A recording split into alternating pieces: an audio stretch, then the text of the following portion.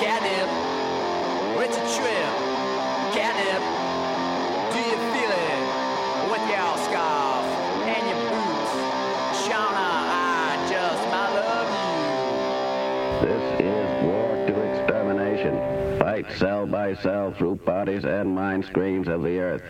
Souls rotten from the orgasm drug, flesh shuddering from the ovens. Prisoners of the earth, come out.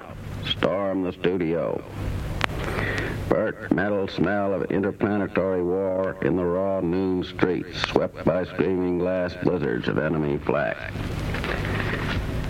Shift linguals, break doorways, cut word lines, photo falling, word falling, breakthrough in gray room.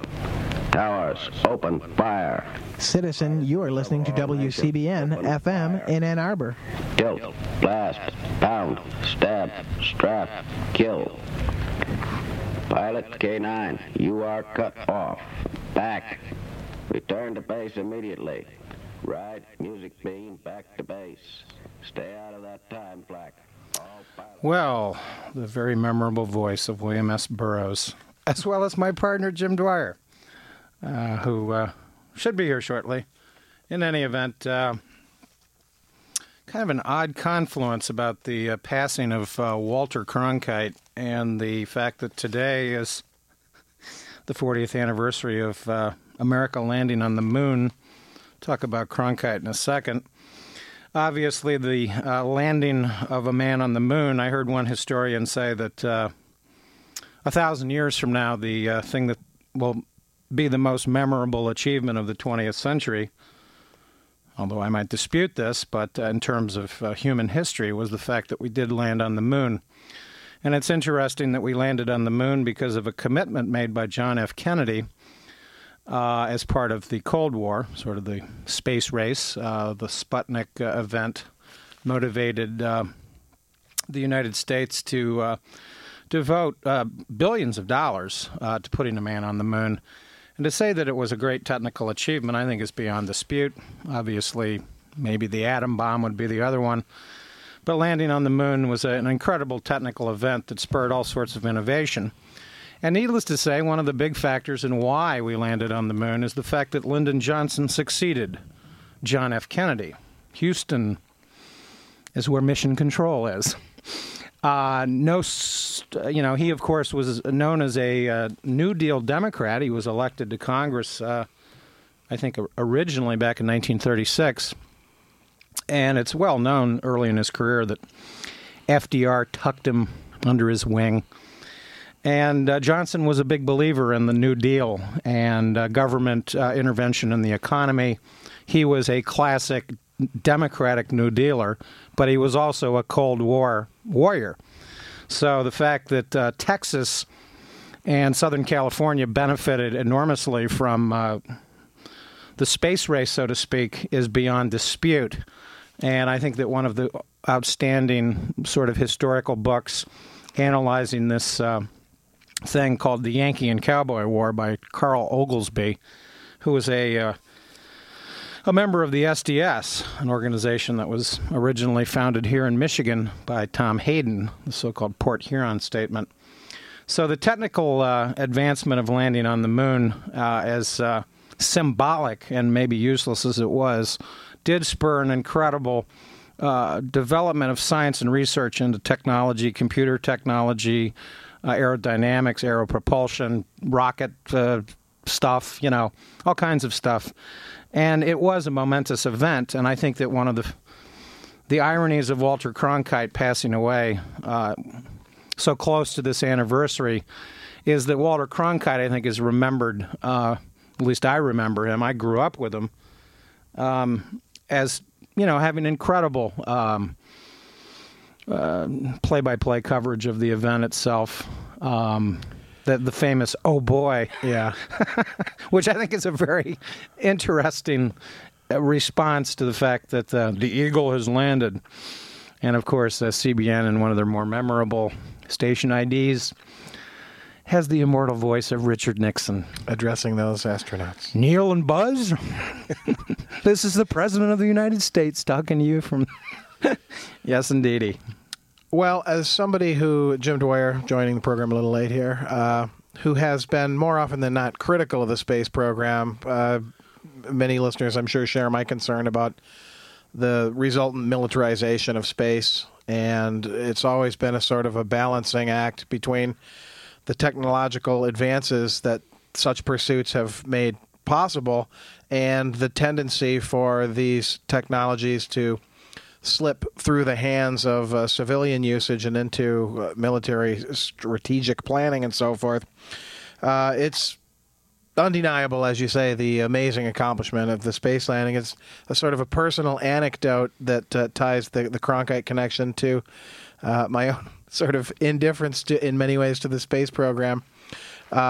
I remember distinctly the July 20th, 1969, waking up, coming downstairs. It was a Saturday morning, if I'm remembering correctly.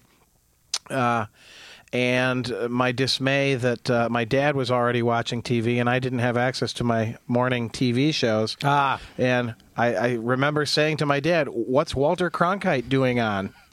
Because he's the evening news guy. Yeah. He shouldn't be on the morning.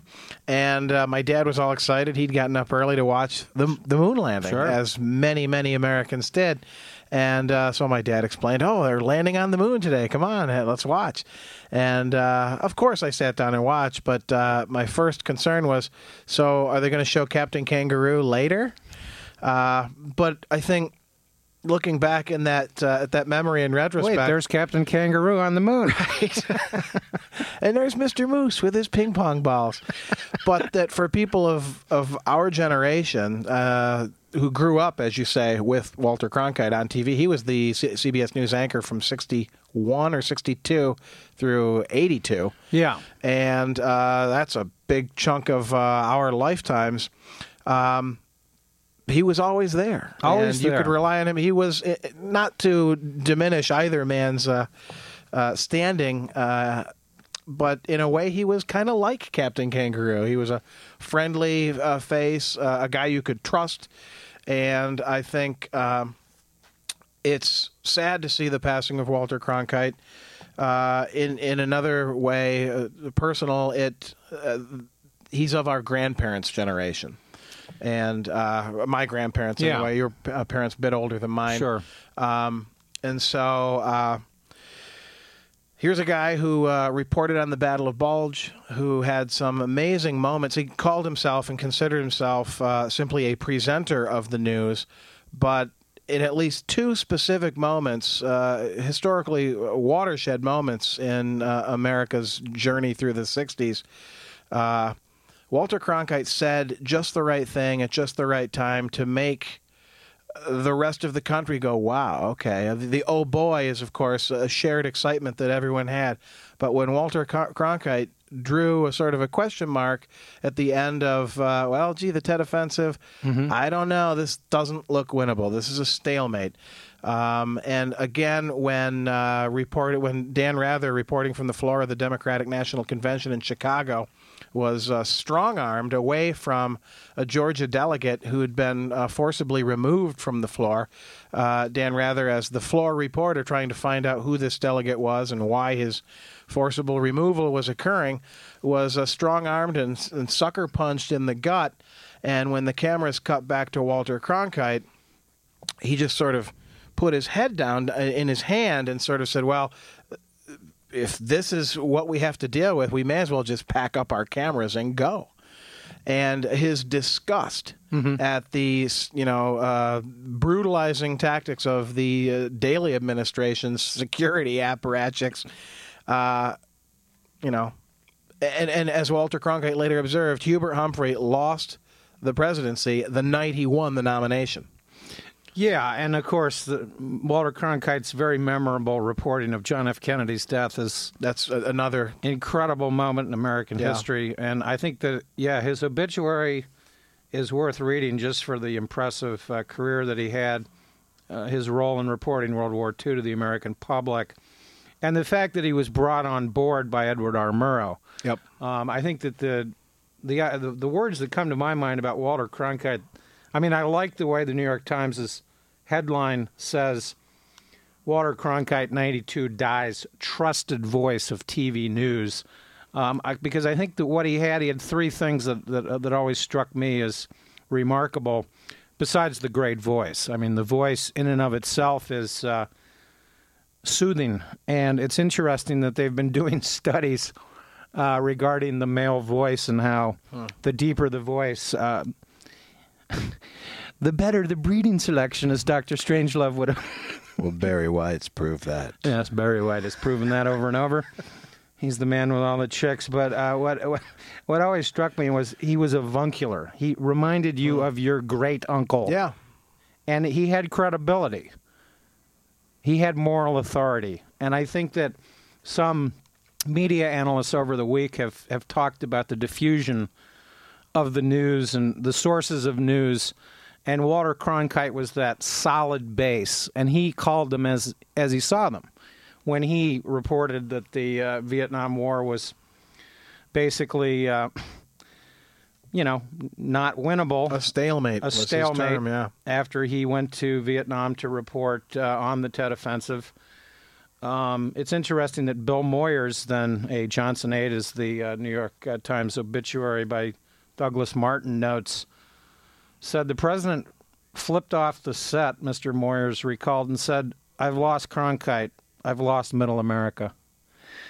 And, of course, he shortly after the Cronkite report decided not to seek re-election. Then it's also fascinating that Walter Cronkite, on the 27th of October, 1972, and this, of course, is probably not quite as memorable for most Americans, had a 14-minute report on Watergate.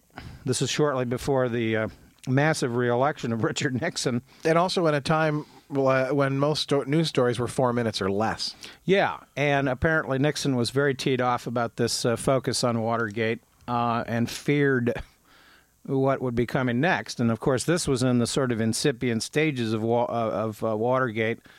And, of course, the photograph that this obituary has shows Mike Wallace, Harry Reasoner, Roger Mudd, and Eric Sevareid, and a fellow that I'm not that familiar with, Robert Trout, but apparently he was one of the early pioneers. This is a photograph of the CBS election team covering the 1964 presidential race, which, needless to say, that year was a landslide for Lyndon Johnson. But I always remembered Eric Sevareid having those commentaries. He has this kind of dour, stern-looking guy, and he very serious.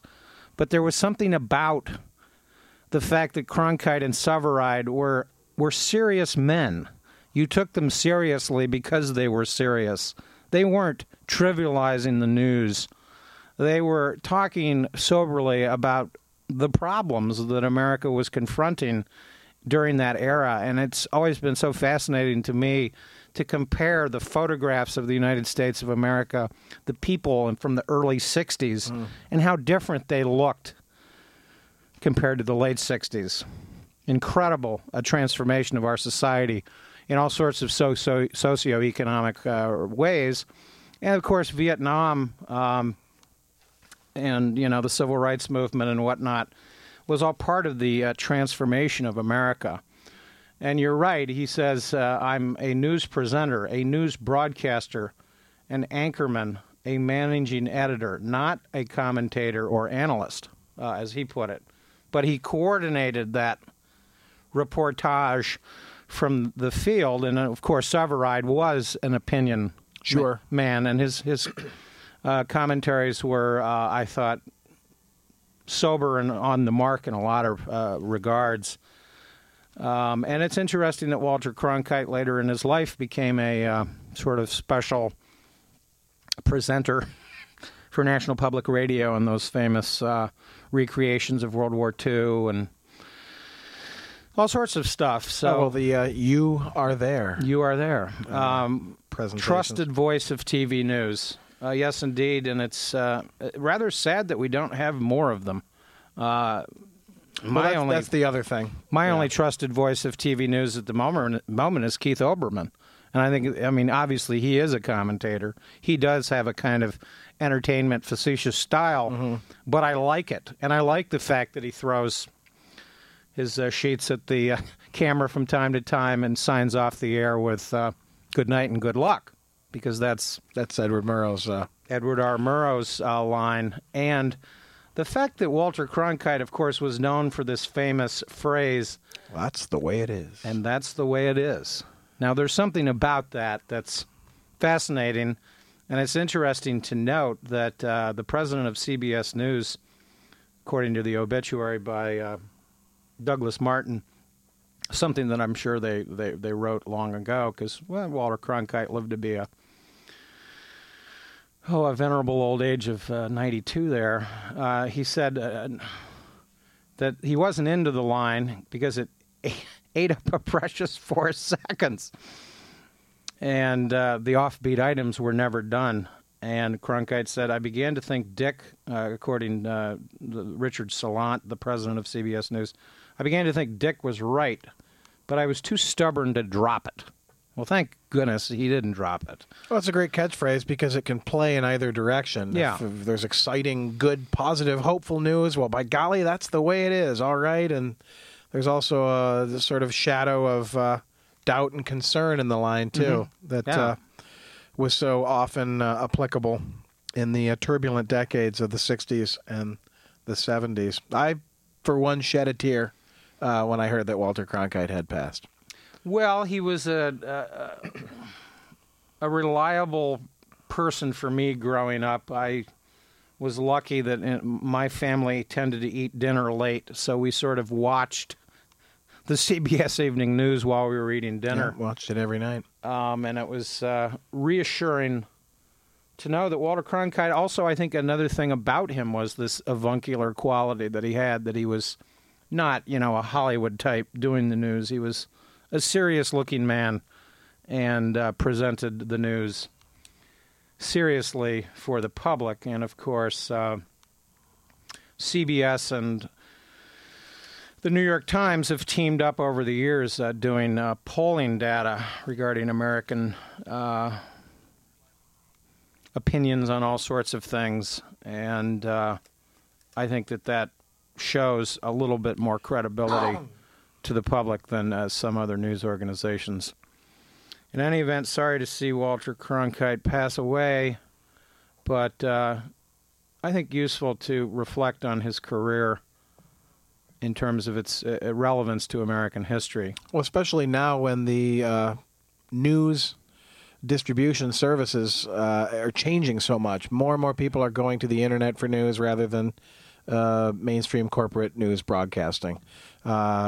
Newspapers are dying on the vine. Yep. And again, the internet is sort of there to pick up the slack. Cable TV of Keith Olbermann is for, CNBC? CNBC. So the entire industry is in a transformative moment, and where are the future Walter Cronkites? Will they have the opportunity to perform and deliver the service that reading the news is in a trustworthy and respectable way?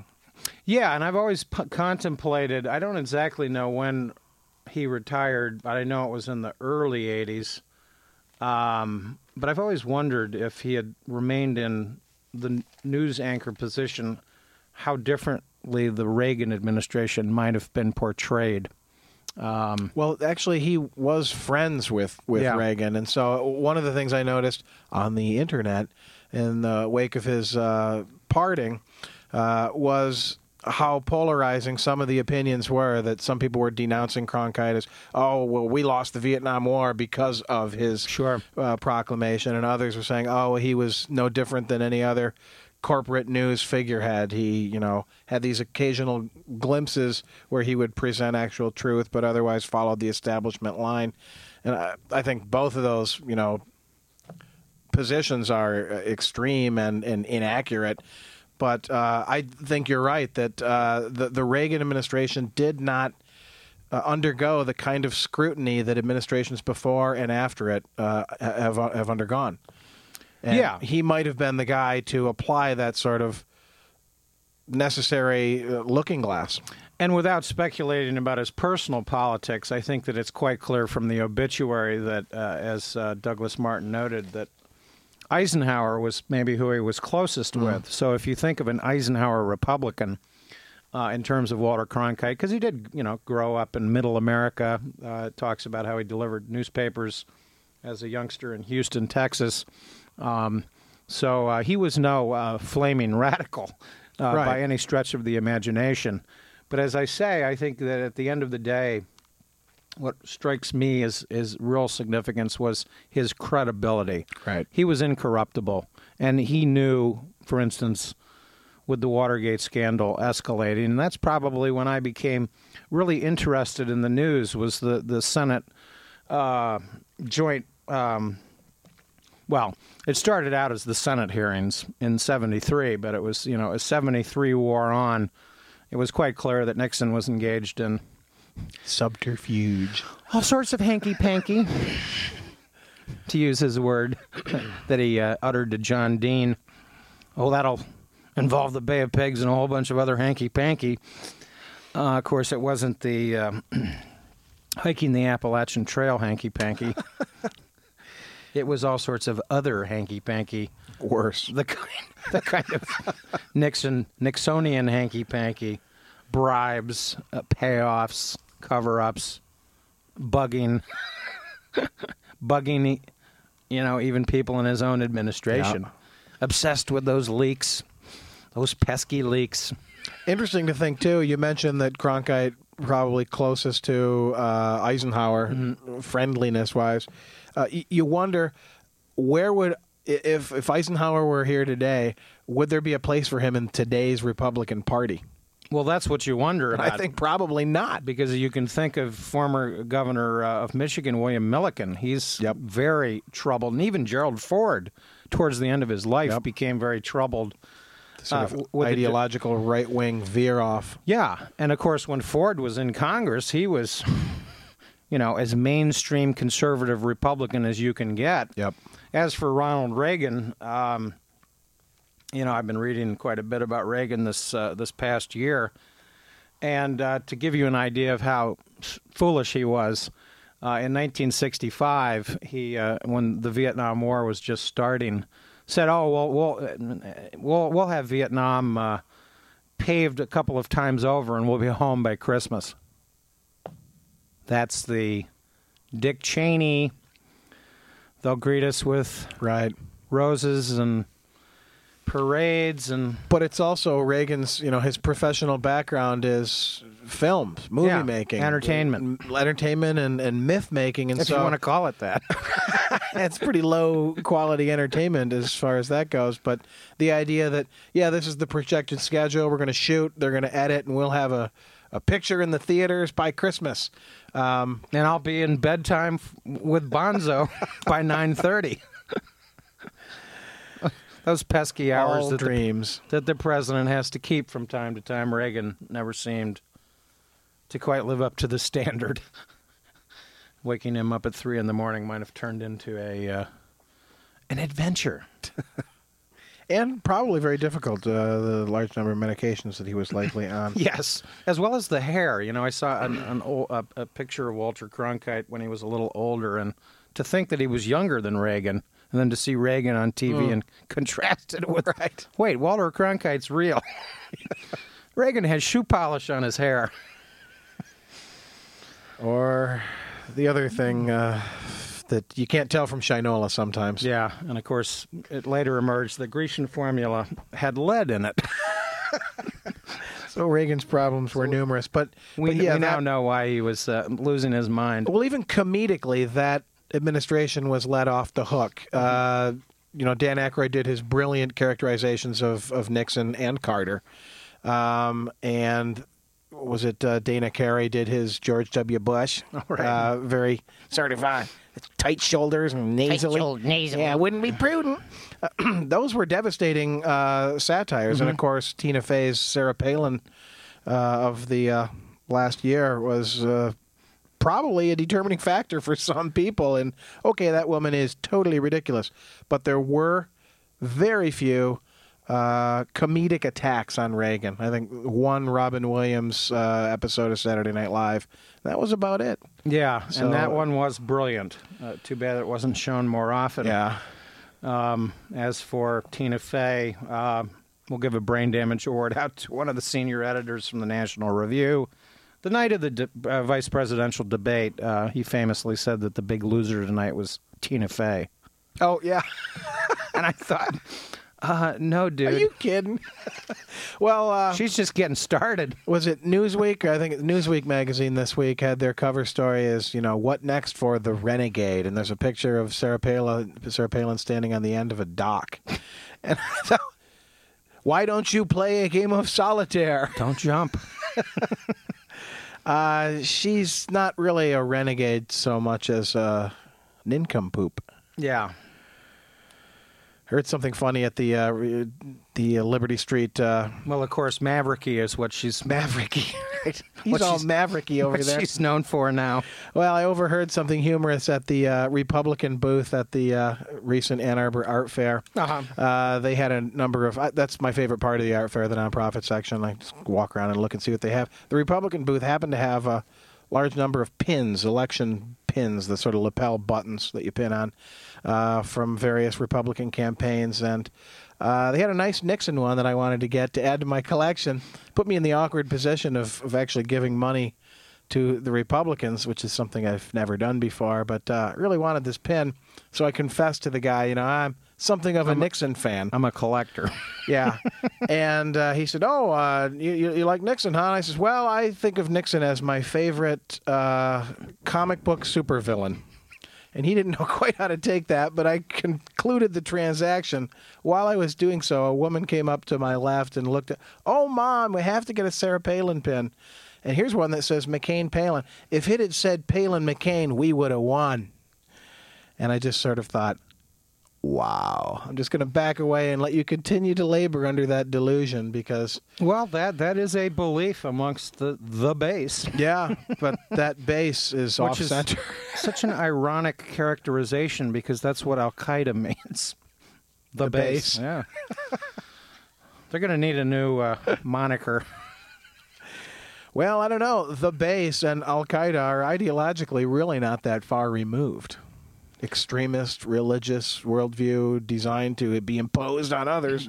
And, of course, we can at least now acknowledge that Governor Sanford and Senator Ensign have gotten beyond first base. Indeed. Indeed.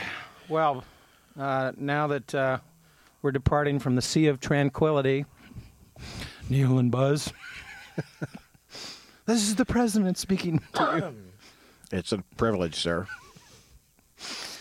One of the great WCBN station IDs. Richard Nixon bringing peace on earth. Yeah, maybe we can end the program with that one. If Andrew can get that one queued up at the end of the show, we'll see how that works. Otherwise, stay tuned for it. By the way, one last note on that. Excellent film available on DVD now called For All Mankind. If you're interested in sort of going beyond the sort of fictional recreations of these historic events, this is a very unique film which shows sort of footage that the astronauts shot themselves with Super 8 cameras inside the cabin of the Apollo vessel. And it talks a little bit about some of the music they listened to as they orbited the moon. Buck Owens specially recorded some music. I think it was Buzz Aldrin was a big country music fan. Mm-hmm. And so he had a cassette prepared specially for him by Buck Owens. And so you get this very sort of comfortable, homey feel as you watch the first moon landing, For All Mankind, a very worthwhile film. And it's remarkable that the American media can actually... It has programs claiming that the moon landing was staged. You know, that there's a conspiracy and that never happened. What was that? Is a film, Yeah. Capricorn 1, I think was the name of the Well, film. there's a O.J. film. Simpson was in it. Well, there was a film, but I think there's also been like a documentary or two that have actually appeared on ABC and Fox, questioning whether we ever got there, and that this was staged in the desert somehow. I don't believe that No, for one that's second. I think pretty we did, ridiculous. We did make it, and as I said earlier, I think I've heard historians claim that 1,000 years from now, this may be regarded as the greatest human accomplishment of the 20th century. There is a desire in the human spirit to explore I'm a little skeptical of manned mission attempts to go to Mars, but I'm all in favor of continued Mars exploration. Going back to the moon, I don't really know. I don't think there's much to be gained from that, but... Plus, of course, the monolith happens to be on the dark side of the moon. emitting its single high-pitched tone in the direction of Jupiter. Its origin, what does it go? Complete mystery. Its origin, a complete mystery, yeah. You're listening to WCBN FM Ann Arbor. The program is Gray Matters. We're going to probably run over a little bit today. Yazoo City Calling will start in an eventual moment. Well, anyway, coming back to Earth for a second, over the weekend, of course, Michigan went into first place, reporting that unemployment had surpassed 15% for the first time since 1984. It's interesting that 14 other states' unemployment is topped 10% in June. Those were Alabama, California, Florida, Georgia, Illinois, Indiana, Kentucky, Nevada, North Carolina, Ohio, Rhode Island, South Carolina, and Tennessee. That gives you an idea of the breadth and depth of the continuing jobs problem here in the United States. We've had a lot of reportage over the last week that the recession is over, that the leading indicators are up, that the stock market's back, that the banks are back. Well, I don't know if you have any money in the bank, but check the rates the banks are paying in recent months on savings deposits or certificates of deposits, and you'll discover why the banks are, quote, back. But